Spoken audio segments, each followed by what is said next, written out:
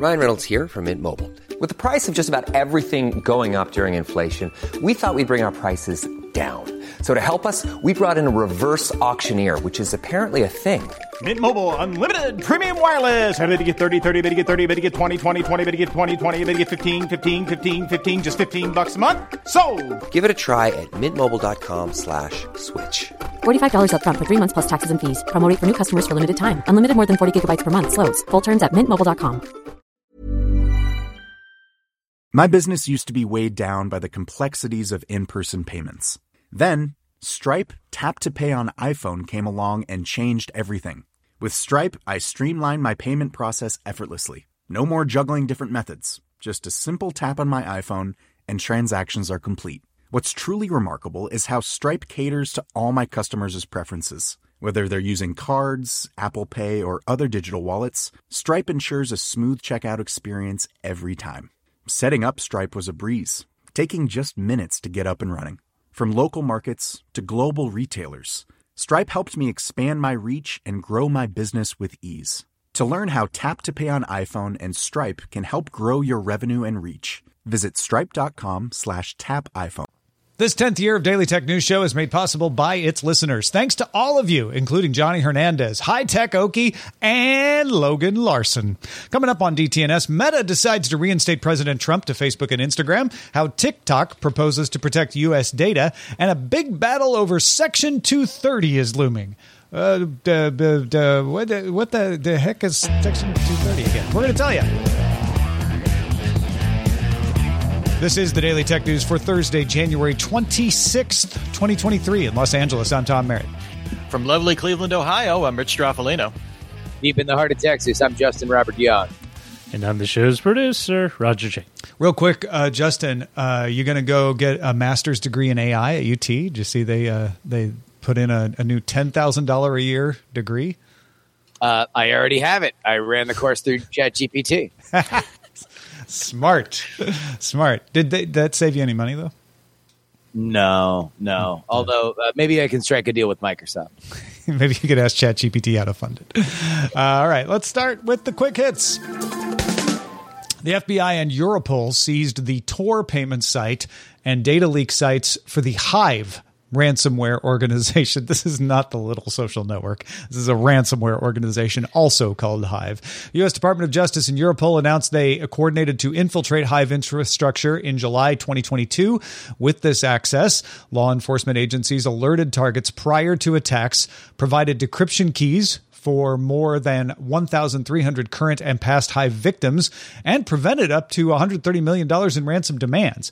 Hive runs a ransomware as a service operation that launched in June of 2021. The FBI estimates it generated $100 million in ransoms during that time. According to research from IDC and Canalys, the global smartphone market suffered its worst ever shipment decline in Q4 2022, reaching 300.3 million units. That may sound like a lot, but it's down 18.3% from the year before. Q4 was also the sixth consecutive quarterly decline for smartphones. IDC says that 2022 represented the lowest annual shipment total since 2013 due to significantly dampened consumer demand, inflation, and economic uncertainties. Despite seeing these declines, the top three of Apple, Samsung, and Xiaomi remained the same in terms of market share, although among the top five, Xiaomi saw the steepest decline in shipments in the quarter, down 26.3% on the year. Joshua Browder of Do Not Pay was going to use an automated system to provide all the responses to a person fighting a traffic ticket on February 22nd. A lot of people were calling it a robot lawyer. It was sadly not an actual robot, but it was an automated system. If you recall, Browder had found a courtroom that technically allowed you to wear earbuds while being in trial.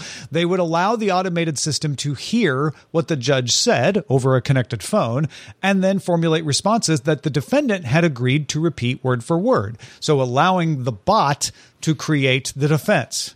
Well, as many of you I know suspected, the lawyers came for Browder, and Browder has now told National Public Radio that multiple state bar associations said they would pursue criminal charges of practicing law without a license if he went through with the plan. So he's not going to go through with the plan. Enterprise tech companies are following the recent swath of job cuts we've seen in the overall tech sector. IBM CFO James Kavanaugh said Wednesday that the company would eliminate about 1.5% of its global workforce, around 3,900 jobs. This follows IBM's spinoff of Kyndryl and Watson Health units, though IBM still expects to hire in higher growth areas. In related news, SAP said in a statement Thursday, it's also planning to cut about 3,000 jobs this year. That's about 2.5% of its staff. And it's also exploring selling its remaining stake in the Qualtrics International to refocus on its larger businesses and revenue streams, aka cloud services.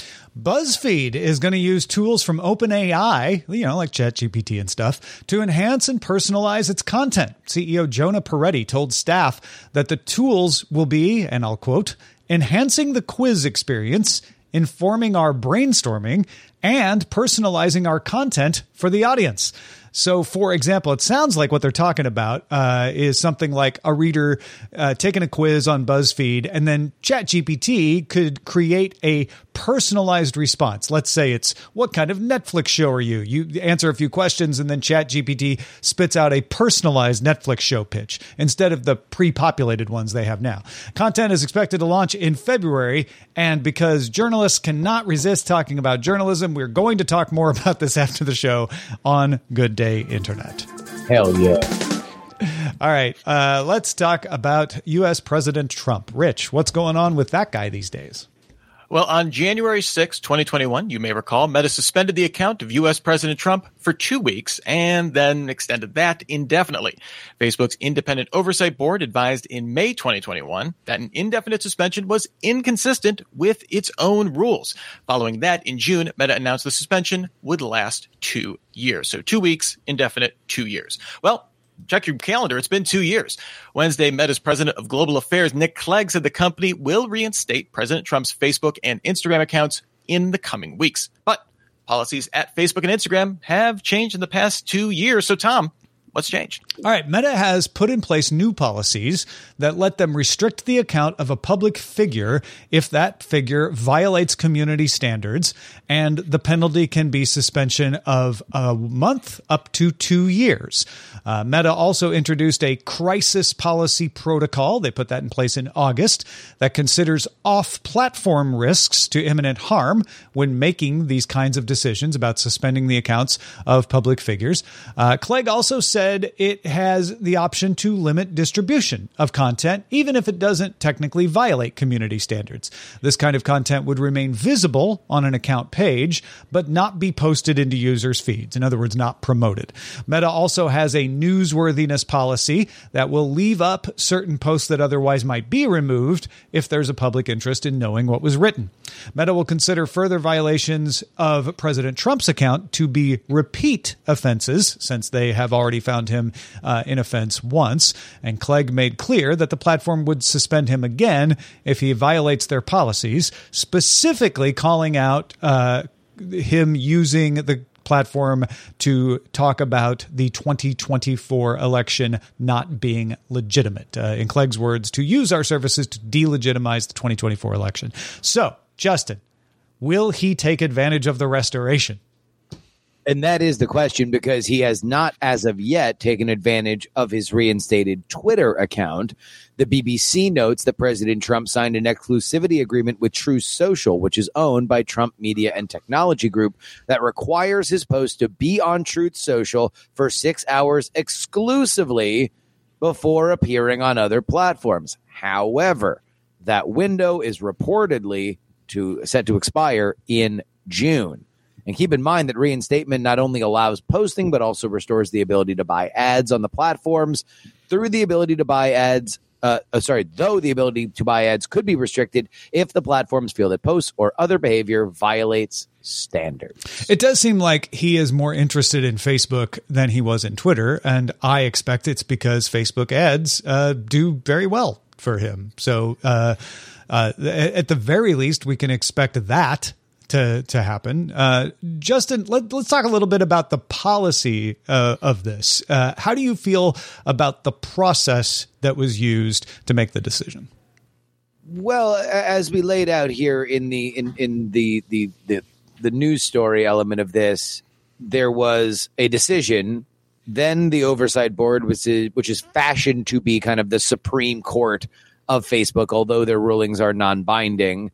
Facebook then took action on that, but there is a question of exactly how much they were going to have to abide by what happened at the end of 2 years. To me, it feels like they are at a point where they could either say, no, this suspension keeps going, or they have to reinstate him. They've decided to reinstate him.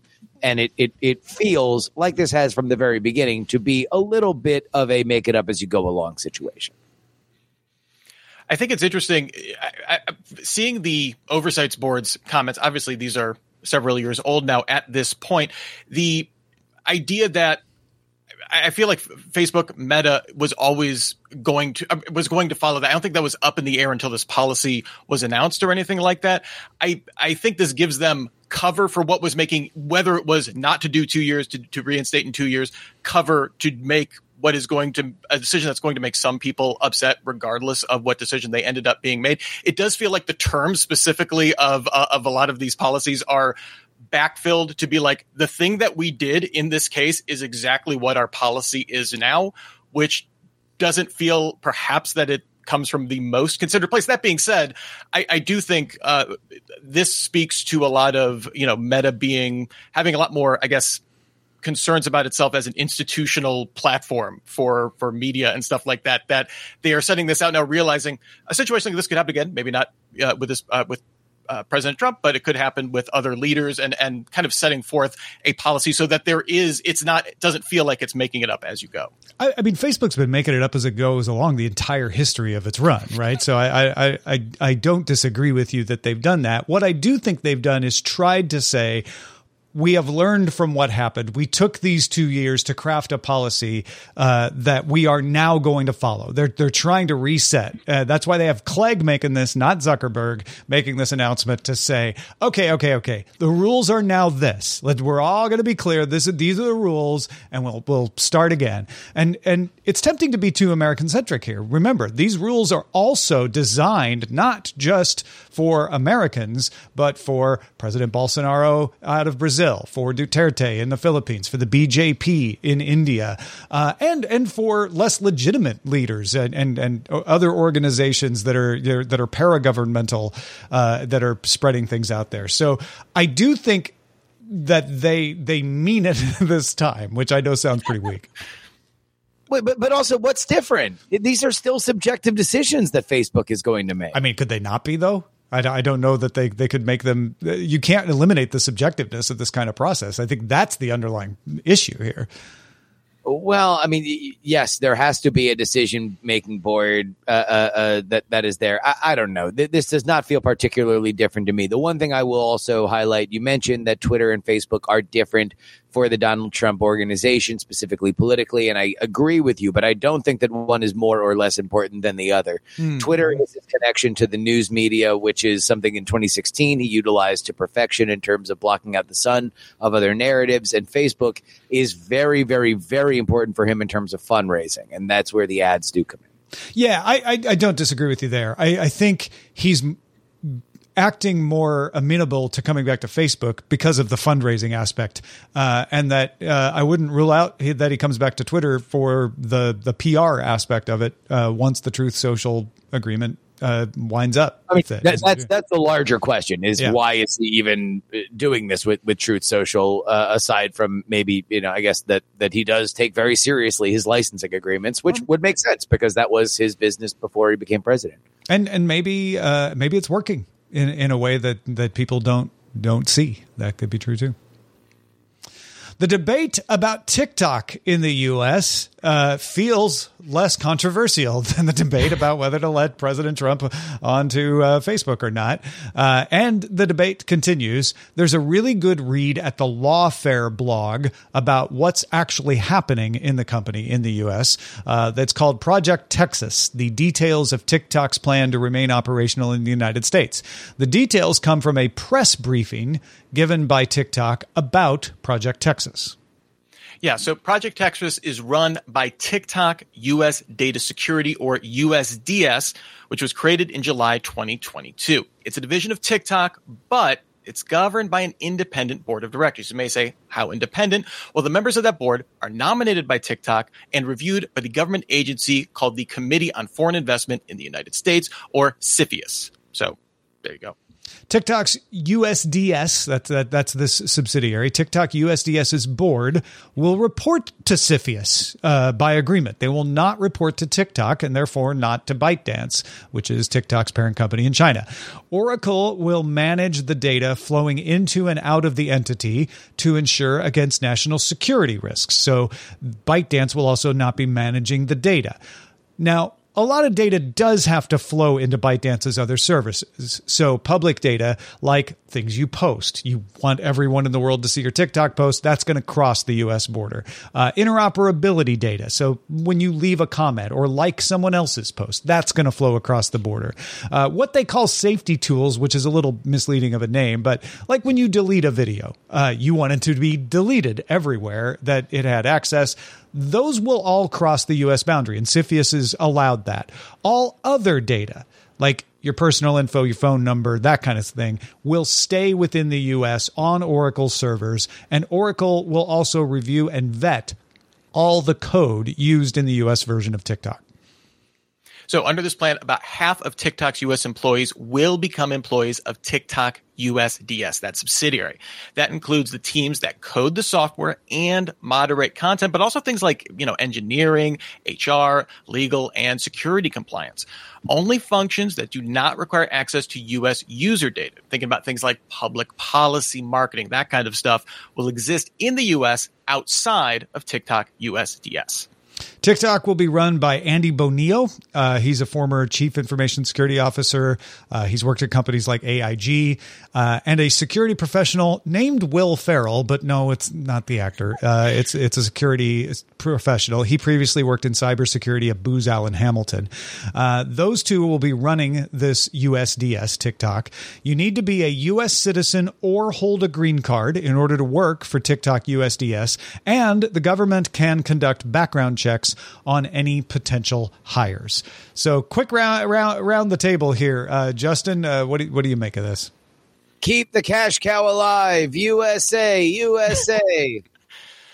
For me, it's this is the U.S. saying we learned it from watching you, China, because guess what? If you're a U.S. tech company and you want to operate in China, you know what you have to do? Form a subsidiary that works with Alibaba Cloud or one of their other cloud providers that plays by all of their local rules. This is the exact same playbook, and Uncle Sam is following it. I think it's cute that TikTok thinks that this will somehow assuage people from criticizing them. Folks, if you have a thought about something on the show, but you don't know our email address, well, here it is. Email us, feedback@dailytechnewsshow.com. Hey, it's Ryan Reynolds, and I'm here with Keith, co-star of my upcoming film, If, only in theaters May 17th. Do you want to tell people the big news? All right, I'll do it. Sign up now and you'll get unlimited for $15 a month and 6 months of Paramount Plus Essential Plan on us. MintMobile.com/switch. Upfront payment of $45 equivalent to $15 per month. Unlimited over 40 gigabytes per month. Face lower speeds. Videos at 480p. Active Mint customers by 531.24 get 6 months of Paramount Plus Essential Plan. Auto renews after 6 months. Offer ends May 31st, 2024. Separate Paramount Plus registration required. Terms and conditions apply if rated PG. The Claude 3 model family from Anthropic is your one-stop shop for enterprise AI. With models at every point on the price-performance curve, you no longer have to make trade-offs between intelligence, speed, and cost. Claude 3 Opus sets new industry benchmarks for intelligence. Sonnet strikes the perfect balance between skills and speed. And Haiku is the fastest and lowest cost model in the market, perfectly designed for high-volume, high-speed use cases. Join the thousands of enterprises who trust Anthropic to keep them at the frontier. Visit anthropic.com/Claude today. My business used to be weighed down by the complexities of in-person payments. Then, Stripe Tap to Pay on iPhone came along and changed everything. With Stripe, I streamlined my payment process effortlessly. No more juggling different methods. Just a simple tap on my iPhone and transactions are complete. What's truly remarkable is how Stripe caters to all my customers' preferences. Whether they're using cards, Apple Pay, or other digital wallets, Stripe ensures a smooth checkout experience every time. Setting up Stripe was a breeze, taking just minutes to get up and running. From local markets to global retailers, Stripe helped me expand my reach and grow my business with ease. To learn how Tap to Pay on iPhone and Stripe can help grow your revenue and reach, visit stripe.com/tapiphone. This coming February, so just a few weeks from now, at the end of February, the U.S. Supreme Court is going to hear two cases that bear on protections afforded to tech platforms by Section 230 of the Communications Decency Act. On February 21st, Gonzalez versus Google will be heard. That will test whether Section 230 protects Google from liability when it recommends content. The next day, February 22nd, Twitter versus Tamna will be heard, and the court will hear arguments about whether a platform that works to prevent terrorists from using its services, in other words, Twitter avowedly tries to keep terrorists off its platform, can be found to have knowingly provided assistance to terrorists if it fails to remove terrorist accounts. In other words, if it doesn't do a good job.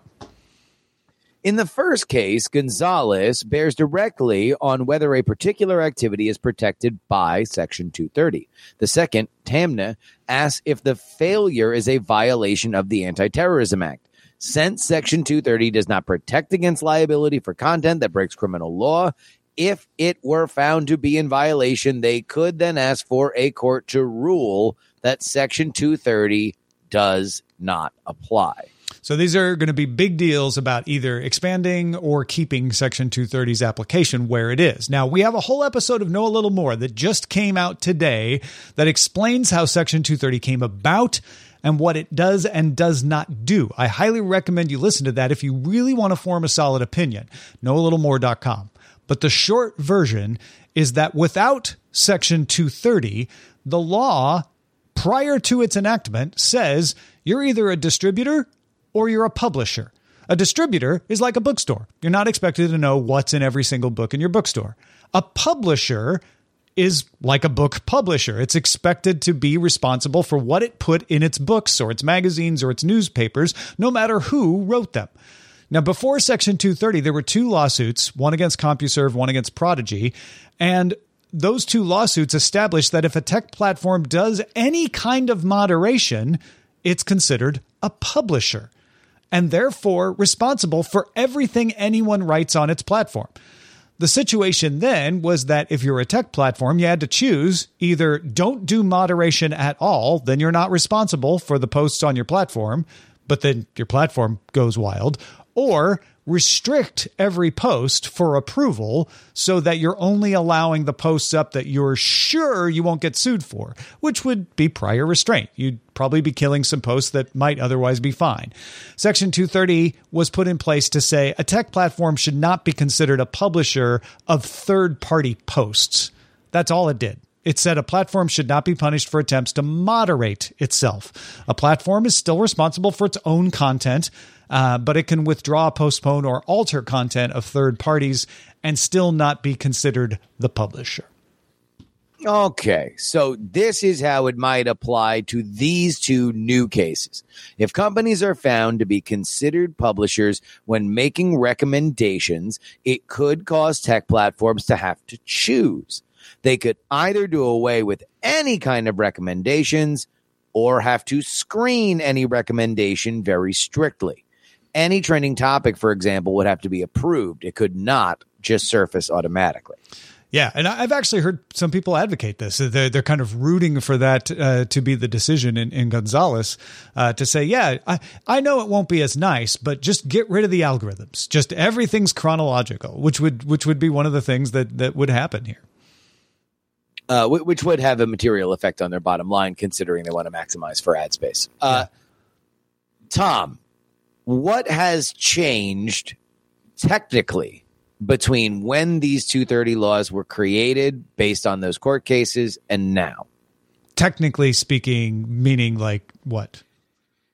Like in the way the platforms are operating, if at all. Any of the technology that was used in those two court cases. Yeah, I mean, one thing that was interesting is between CompuServe and Prodigy, moderation began. When CompuServe was doing it, there weren't that many people publishing on the platform, so you didn't need to moderate. Prodigy put in moderation, and that's what got itself in trouble. However, in in the intervening years, the biggest thing that's happened is we have billions of people on the internet.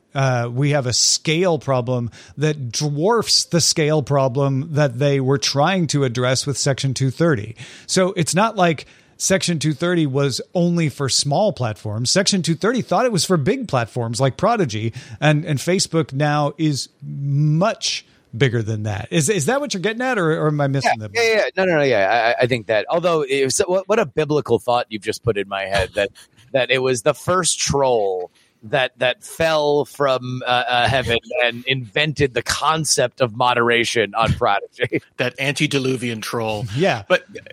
Tom, on the other end, kind of on the other end of the scale spectrum, we're obviously been talking a lot about Mastodon this year. That has a very unique architecture, unlike a highly centralized platform like Twitter or Facebook Meta's platforms. What impact, obviously, would this apply to the server level? Would this apply to the overall federated, Mastodon instance? How does that kind of it's a good question. And I'm not a lawyer. Let me just preface by that. But best of my estimation, if you're operating a Mastodon server, you're not the Fediverse at all, not the Fediverse entirely, not the open source project. You're operating the server. Then you are the tech platform that Section 230 immunizes. So if you're operating a Mastodon server and people say something on your Mastodon server that is defamatory, the person that's being defamed can't sue you for operating the Mastodon server with Section 230. However, if Section 230 were not there, it would be a question of whether you did moderation on your server or not. If you did, then you could be on the hook for the defamatory comment. If you didn't do any moderation, you'd be fine, but also your server would probably be a cesspool.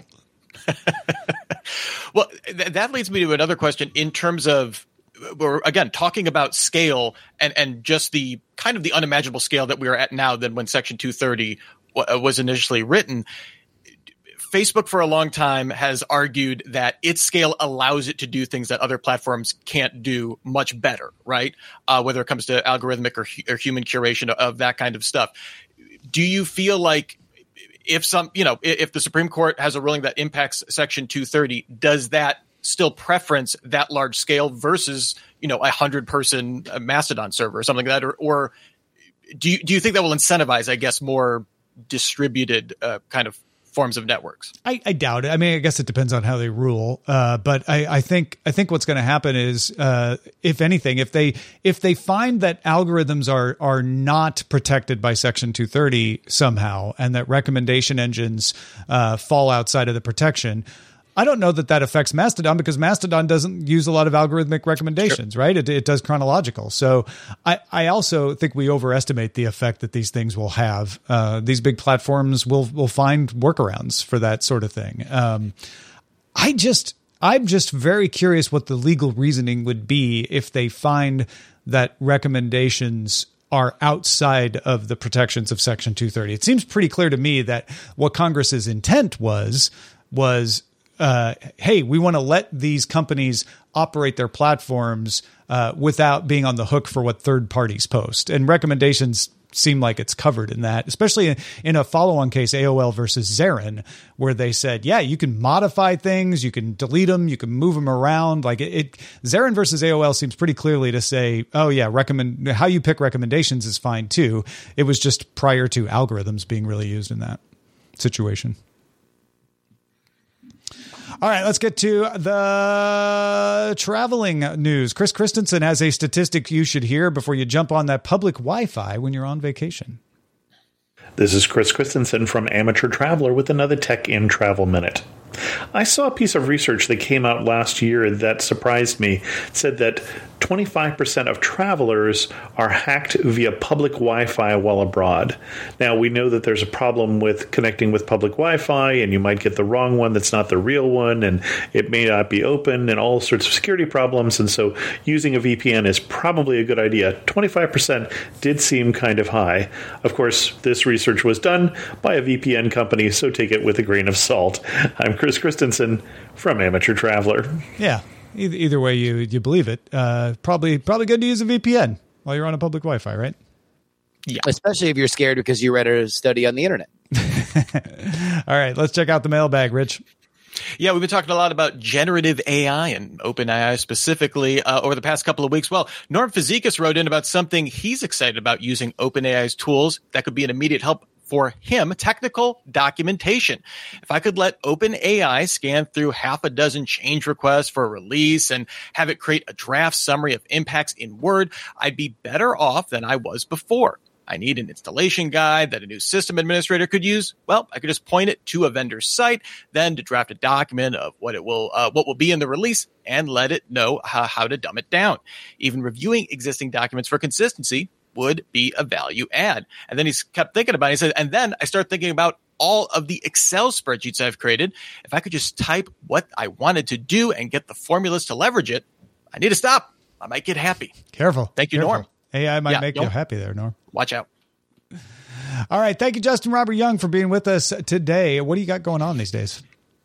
On the Politics program, I know a lot of people have followed along with Representative George Santos, congressman from New York, and the colorful life or lack of life or different life for which he has claimed to lead. He is a bit of a fabulist. And on the PX30 episode that comes out on Friday, I will tell you the two ways that I believe this story will end. One of them is a suspicious trail of money, and the other is whether or not George Santos is an American citizen after all.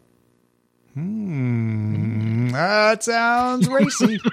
Check it out, folks, at where do they go? Where do they go to get it? That is Politics, wherever you get your podcasts. Special thanks to our top lifetime supporter, George. No, I'm kidding. Special thanks to James Alexander, one of our top lifetime supporters for DTNS. Thank you for all of your years of support, James. We could not do it without you. Patrons, stick around. The extended show, Good Day Internet. We're going to talk a little more about that BuzzFeed thing. You can catch the show live Monday through Friday, 4 p.m. Eastern, 2100 UTC. Find out more at dailytechnewsshow.com/live. Back tomorrow with Lamar Wilson. Talk to you then.